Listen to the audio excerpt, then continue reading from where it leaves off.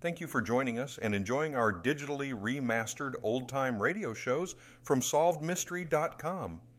Please remember to leave us a review and to follow us for frequent releases.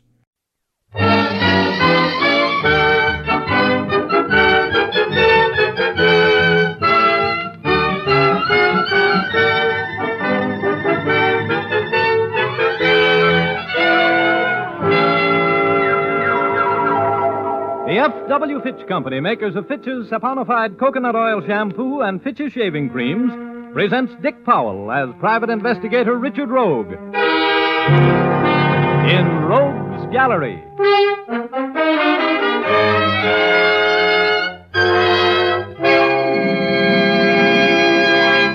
Rogue speaking. You know, there's something about me that is to trouble what molasses is to flies. I never go around looking for trouble. Trouble goes around looking for me. Now, take that afternoon a few months ago when I walked into the press room of the Hall of Justice and found, among others, Clark Ames, the young City Hall reporter for the Chronicle, expounding on his favorite subject, a deep hatred for a man named Fred Curtis, nicknamed the Alibi Master. Ames and the other newspaper men had watched Curtis win acquittals for a dozen different clients, and always by the same route: unbreakable alibis. This made the clients very happy and the district attorney very miserable.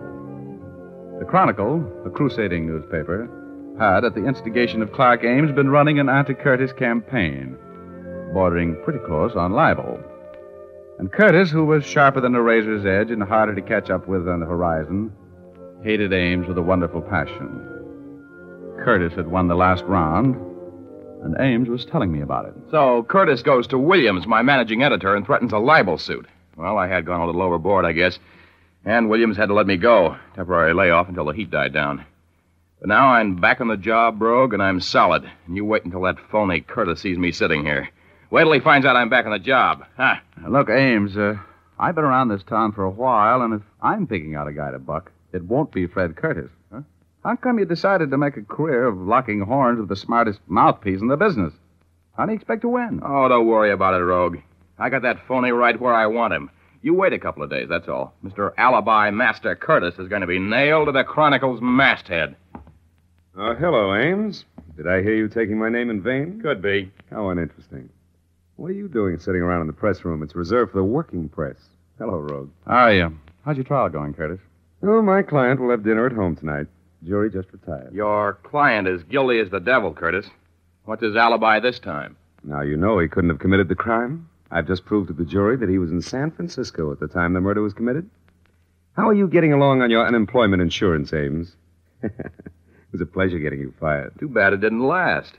Well, I'm back on the job, which means I'm right back on your trail. That's bad news for you, Curtis. Do me a favor, will you, Ames? When you call in the report of the not guilty verdict the jury's about to bring in for my client, tell your stupid managing editor I'm filing a libel action against him the first thing in the morning. Look, Curtis, let's go in the courtroom, will you? I'm going to be there when the jury comes in. Okay, Rogue. Oh, here, Ames. Here's $10. Go get a haircut, will you, kid? And have your suit pressed. And don't forget to spell my name correctly when you phone that story in. Here's your 10 right in your face, Curtis. I'll see that your name is spelled right. In the biggest type in the shop, right at the top of the page, when you're tried for falsifying evidence. And that's going to happen to you awfully soon, wise guy. Here. Take it easy, Ames. Oh, let him talk. Let me give you something to kick around in that warped mind of yours, Curtis. You remember a guy named Don Thompson? Your alibi witness for Ed Harris a year ago. I'm sure you remember Thompson. What about him? Would it put a crimp in that famous poise of yours if you knew that Thompson had given the Chronicle a signed and witnessed statement admitting that he had perjured himself in that alibi statement for Harris? That is preposterous. Is it? Well, you'd be in quite a spot if the Chronicle happened to have a statement like that, wouldn't you, Curtis? A statement that swears that you paid Don Thompson $1,000 for the perjured testimony that kept Ed Harris out of the gas chamber? That'd sure stop your clock, wouldn't it? Have you been drinking, Ames? You sound even a little more illogical than usual. Oh, that's right. You like logic, don't you? Mm-hmm. Well, figure this one out. I've been trying for some time to get convicting evidence on you. You got me fired for trying. The Chronicle was scared of a libel suit. But all of a sudden, my managing editor, Williams, doesn't seem to be very afraid of your suing the paper. Now, what could be the reason for him giving me my job back? It could be that statement from Thompson did it, couldn't it? All right, now sweat it out, Curtis. You'll be seeing your picture in the Chronicle with bars in front of you and a number on your chest in about 48 hours. Not even one of your phony alibis can keep you out of this rap, big shot. I suppose I should be annoyed by such juvenile threats, but I just don't seem to be able to take you seriously, Ames. And the next time I give you my attention, you'll never work on a newspaper again. Coming with me, Rogue? No, not now, no. I think I'll stay here and use the telephone.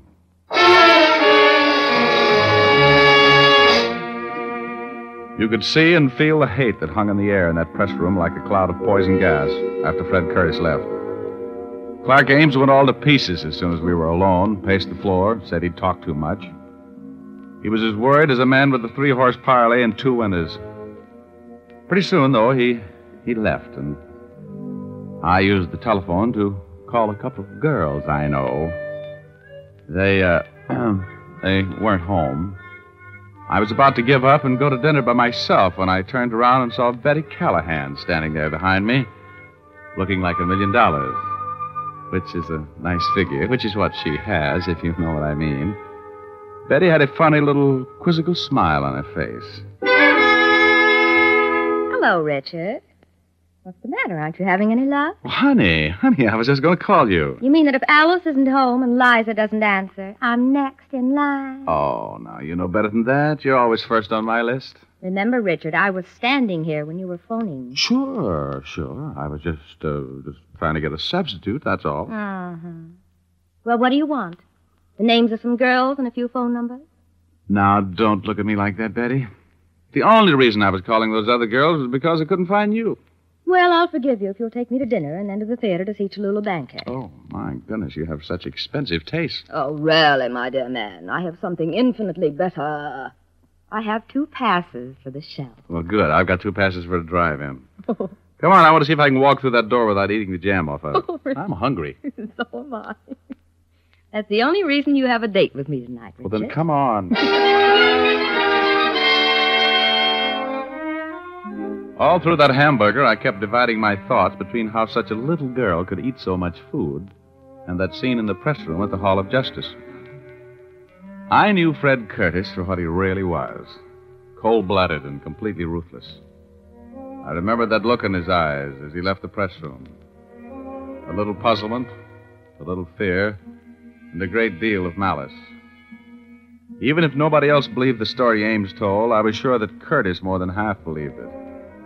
And that meant trouble for somebody. Betty and I finished our dinner at last, and in spite of everything she could eat, I still had money enough to pay for it and a cab to the theater. We were just back in our seats after the second act intermission when I heard my name being paged. If Richard Rogue is in the audience, will he please report to the lobby? Mr. Richard Rogue, please report to the lobby.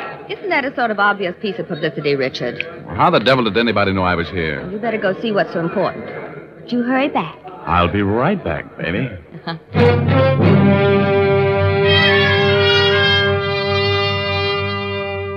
I had a bad hunch as I walked up that aisle.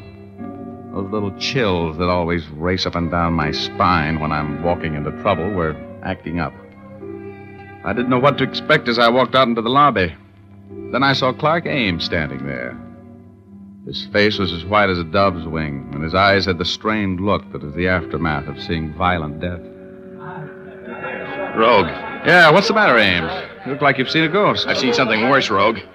You got to come down to the Chronicle with me. Now, get a hold of yourself. You're shaking like a dice cup. What's the matter? Williams, my managing editor, was just killed. Huh? Murdered in his office.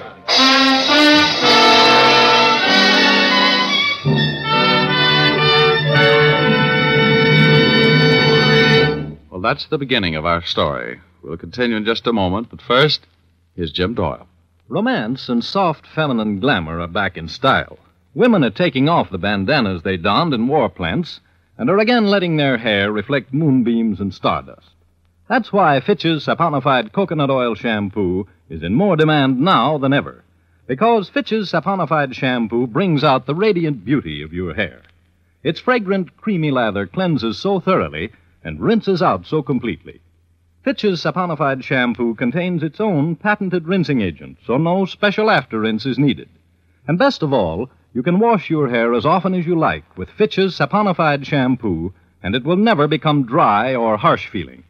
That's because this shampoo is made from pure natural oils, that keep your hair ever soft and lustrous. Ask for Fitch's saponified shampoo the next time you're at your beauty shop, or buy an economical bottle at your drug or toilet goods counter. And now we return to Dick Powell as Private Investigator Richard Rogue in Rogue's Gallery.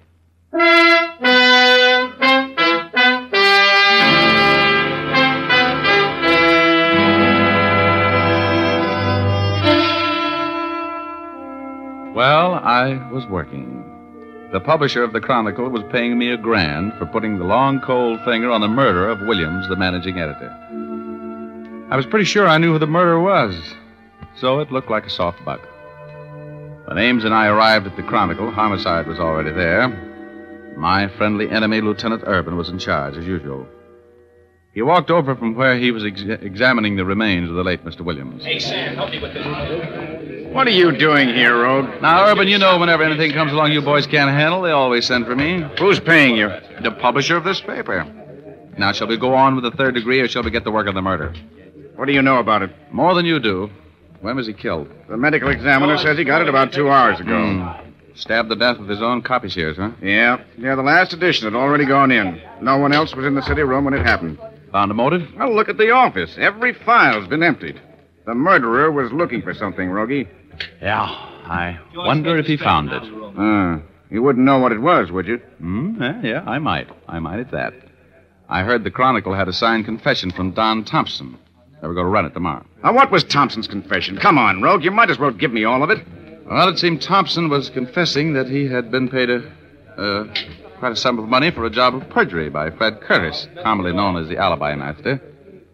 In words of one syllable, so you can understand it, Urban, Thompson sold the Chronicle information which would have put Curtis away for about 10 years. Curtis, eh? Well, looks like this is going to be a simple case. Could be, yes. Hey, Ames, you know where Williams kept that Thompson confession? It was in the top drawer of this file. It's gone. Uh-huh. Well, I guess that settles that, Urban. That's too easy. Curtis knows every trick in the book. Hello, Urban. May I come in? Yeah. We were just talking about you, Curtis. You're very welcome. I figured I would be. Why did you kill him, Curtis? You knew you'd be the number one on the suspect parade. Oh, that's not very smart, Rogue. If I had killed him, I would have been much more clever about it. I wasn't within 100 miles of here when he was killed. Well, that sounds familiar. I know I'm wasting my time asking this, Curtis, but you can prove that alibi, can't you? Of course. I was on my ranch in Antelope Valley when I heard over the radio that Williams had been killed. I suppose my friend Rogue has told you of the fantastic story a drunken reporter named Ames was shouting in the press room at the Hall of Justice today. Yeah, I told him. He knows all about it. Oh, incidentally, Thompson's little composition is missing. The man who killed Williams lifted it. Very convenient for you, wasn't it, Curtis? Convenient? Oh, there never was such a confession. There couldn't have been. Because there wasn't the slightest background of truth for the wild tale Ames told today. Okay, Curtis. We'll let you know what we think of the story after we've checked your alibi. You were on your ranch in Antelope Valley when you heard the report of Williams' death. Yes. That's about 100 miles from here, right? Approximately. As soon as I heard the report of the death, I knew I would be a suspect. So I started to town. I stopped in a bar in Palmdale for a drink on the way in and then came directly to the Chronicle office without stopping. My car's at the curb now in front of the building. Ryan, check those alibis. Oh, they'll check, Lieutenant. I'm sure they will. The alibi master would never slip up on his own alibi. That's right. I'm sorry to disappoint you, Rogue. And I'm sorry to be disappointed, Curtis. You sure you don't know anything about this murder? You didn't hire someone to do it for you, did you? Of course not. I had nothing against the man. Why should I want to kill him? You can go, Curtis. We'll try to break that alibi or find the boy you hired. Until we do, take it easy. Thank you, Lieutenant. Oh, you can reach me at my office if I can be of any further use to you. Oh, Curtis, are you going back toward the Biltmore Theater? Mm-hmm. I got to get back there. I left my car there. And, oh, brother, Betty. Ooh, she'll massacre me.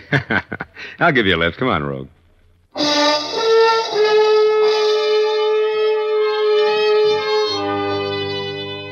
This Curtis guy was strictly the deluxe type. His car was a long, sleek black job a few sizes smaller than the Queen Mary, but with approximately the same amount of power. We got in. Curtis turned on the ignition, and the gas gauge swept clear across to full. Curtis had said he drove directly from the bar in Palmdale to the Chronicle office without stopping. About 70 miles. Mr. Curtis's carefully planned alibi was not so carefully planned. I was enjoying a short ride with a murderer. He saw my eyes on the gasoline gauge, followed them with his own, and then put his hand in his coat pocket. I knew there was a gun in it. As we drove away from the curb, I picked up a copy of the Chronicle, which had been lying in the seat beside me. I thought perhaps if I could hide my thoughts a little better, if I pretended a great nonchalance, with no part of which I felt. Curtis was not sure that I'd attached the proper importance to the story the gas gauge told. He was being nonchalant, too. I had a little dough riding on Prevaricator 7th today when I came out. Ought to be in that paper. Final results. Where'd you get it? I bought it in Palmdale. Then? This is the Bulldog edition. Oh. The Bulldog edition is sold only on the streets in Los Angeles. Yeah, that's right. I'm afraid I made a mistake, huh, Rogue? Yes, I'm afraid you made two of them, Curtis. This paper and that full gas tank. You didn't drive 70 miles in this gas eater without stopping and arrive here with a full tank, did you? You're very observant. Looks like you're cracking my alibi, huh? You killed Williams, didn't you? Yes, I had to. I had to get that confession of Thompson's that would have ruined me. I owe that impetuous reporter a great debt for tipping me off to the Chronicle's plans for crucifying me. You, have any plans for me? Yes. Yes, I think I have it worked out. I'm going to drive you out to the suburbs to a spot I know that's probably deserted by this time. Now, if you were found there, shot... Aren't you overlooking something? If I'm found there shot, Urban is going to pick you up fast. You're going to do better than that, Curtis.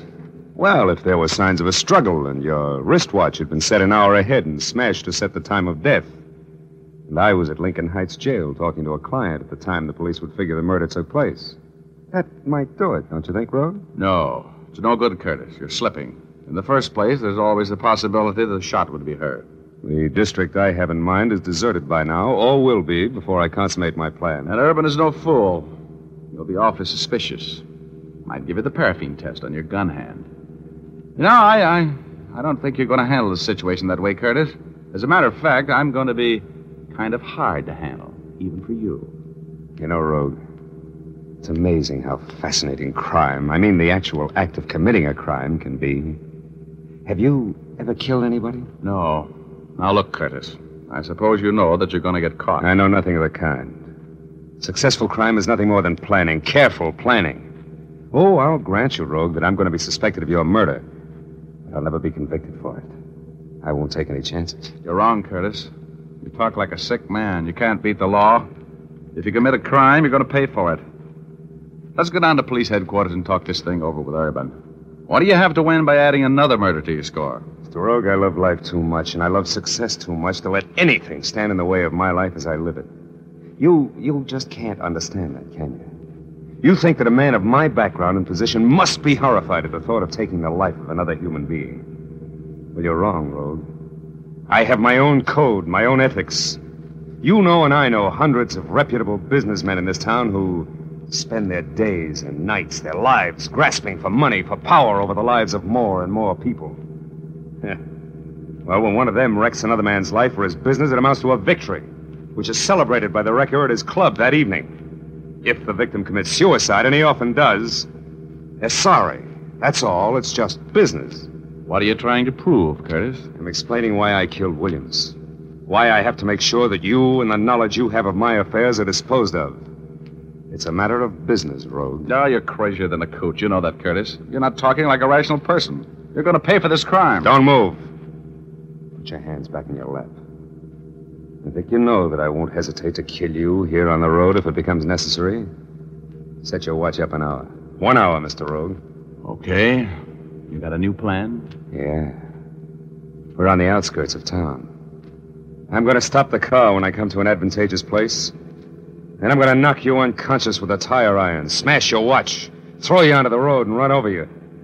To all appearances, your murder will be the result of a hit-and-run accident. I will have an alibi which will make it impossible for me to have been in the vicinity at the time of the accident.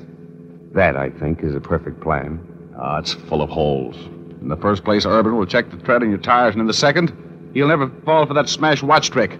You'll never get away with it, Curtis. You've been buying up juries and alibis and evidence for so long that you forgot that they're honest people. People who can't be bought. Urban's one of them. He'll stay with you until he gets you for killing me, Curtis. You'll have to come up with a much cleverer scheme than what you've thought of so far. Maybe you're right, Rogue. What are you doing? What I'm going to do now, Mr. Rogue, won't need any alibi. Look out, you fool. Curtis! Curtis, give me that wheel. Sit back there, Rogue. Get your foot off that accelerator. You're going to hit. Turn that wheel. Give me that wheel, Curtis. Goodbye, Mr. Rogue. Let go of that wheel. Let go or I'll shoot.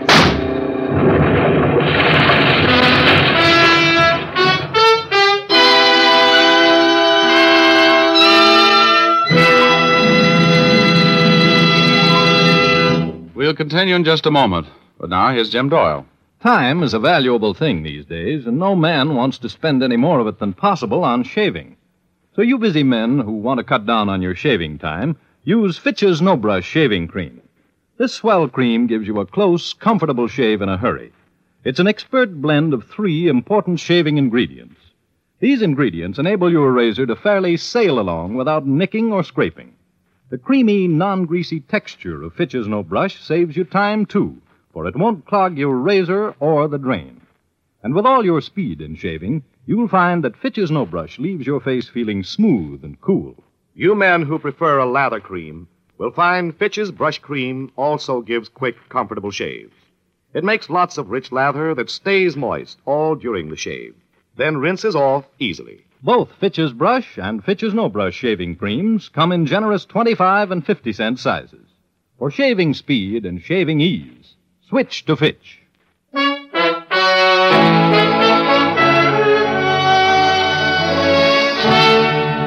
Now back to Dick Powell as Richard Rogue in Rogue's Gallery.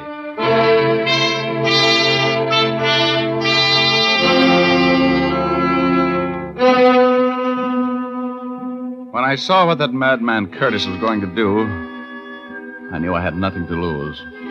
He had that big, powerful car wide open and heading straight for a stone wall. I tried to grab the wheel and turned it.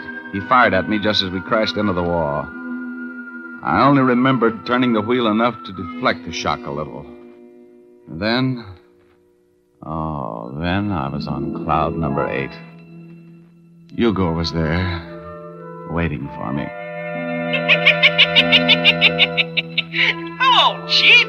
You had a close call there. Hey, Hugo, where have you been? Well, I had a little trouble with the OPA about Cloud 8, and I had to go and see them. Oh. Then I had a tough time getting a reservation back. But I'm glad to see you, Rogie, with your usual bump on the head. Oh, am I dead? Only the good die young, Rogie. Hey, you got company. An old friend of yours is up here. Look, over on Cloud 9. See him? Oh, Curtis. He isn't dead either, huh? Oh, no. But I sure thought I was out of a job when I saw you slamming into that wall, Rogie. You ought to take better care of yourself. For me. Yeah. Look, I gotta get out of here, Hugo. How badly am I hurt? Oh, you're okay. That car was built to take it. You won't be playing any gin rummy for a while, and you can't collect on your insurance. Give me a little boost over the side. Will you, Hugo? I gotta get downstairs before Curtis does. Sure, Chief. Here you go. So long, Rogie.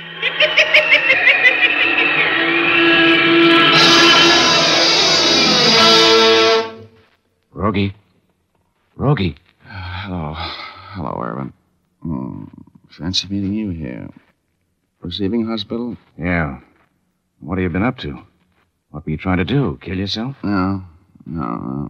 Is Curtis here? Yeah. Now, I'll ask the questions. What happened? How badly is Curtis hurt? Leg broken, that's all. He's still unconscious. Look, Urban. He killed Williams. He tried to kill me. He admitted it, eh? Yeah, after I caught a couple of flaws in his alibi. You got enough dope on him to make it stick? I don't know. It would be my word against his. But I got an idea. an idea that might cinch the deal. Every once in a while, you do have a good one. Get the chief surgeon over here, will you? I'm going to need his help. Okay. Here. Lie down there. I don't want anything to happen to you, Rogie. I was worried about you. You're such a pest, I'd miss you like the devil. I'll get the doc.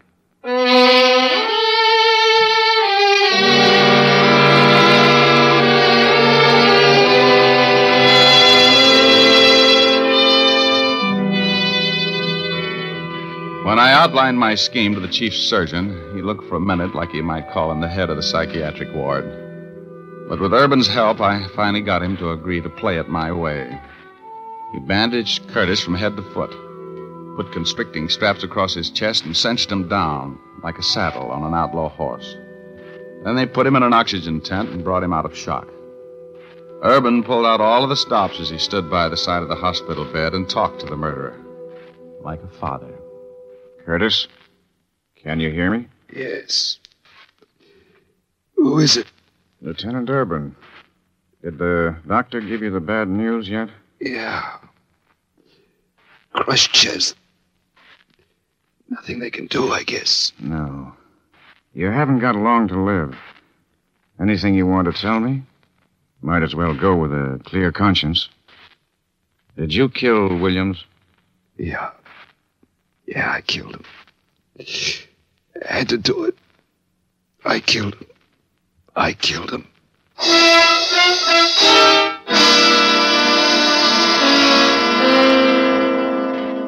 Well, that was the end of the case. Brilliant piece of work on my part, I thought. Going through that little tableau of making Curtis believe he was on his deathbed and had nothing to lose by confessing the murder. And, I love that Urban. He's so proud of the fact that he confined his remarks to the truth when he was talking with Curtis. All he said was, "You haven't long to live." Remember? That was true enough. Curtis was executed a few months later, which proves that the theory about perfect crimes is as foolish as a sure way to beat roulette. And, Betty, well, I left her in a theater when I started out on this case. It cost me about, just about what I made, $1,000 to get her over her peeve. So I broke about even on the deal. Oh, well, you know the old saying, a fool and his money are some party. You know what I mean?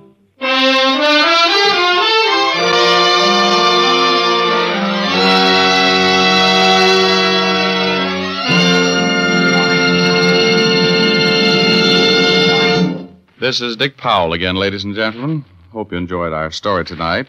Ray Buffum wrote it. Leith Stevens composed and conducted the music, and Dee Engelbach produced and directed. Don't forget, you've all got a date with us next Thursday night. We have a story for you about the last time a rogue saw prison. So make a date with us, will you? Thanks for listening. And now, once again, here's Jim Doyle. Be with us again at the same time next week. Oh, and be sure to see Dick Powell in his latest RKO picture, Cornered, at your local theater soon.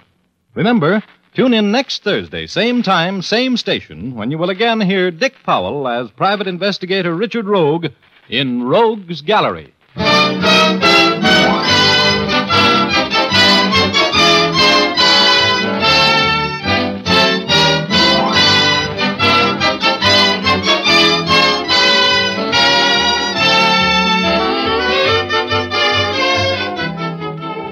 Remember, if dandruff is your problem, ask for Fitch's Dandruff Remover Shampoo. It's the only shampoo made whose guarantee to remove dandruff is backed by one of the world's largest insurance firms.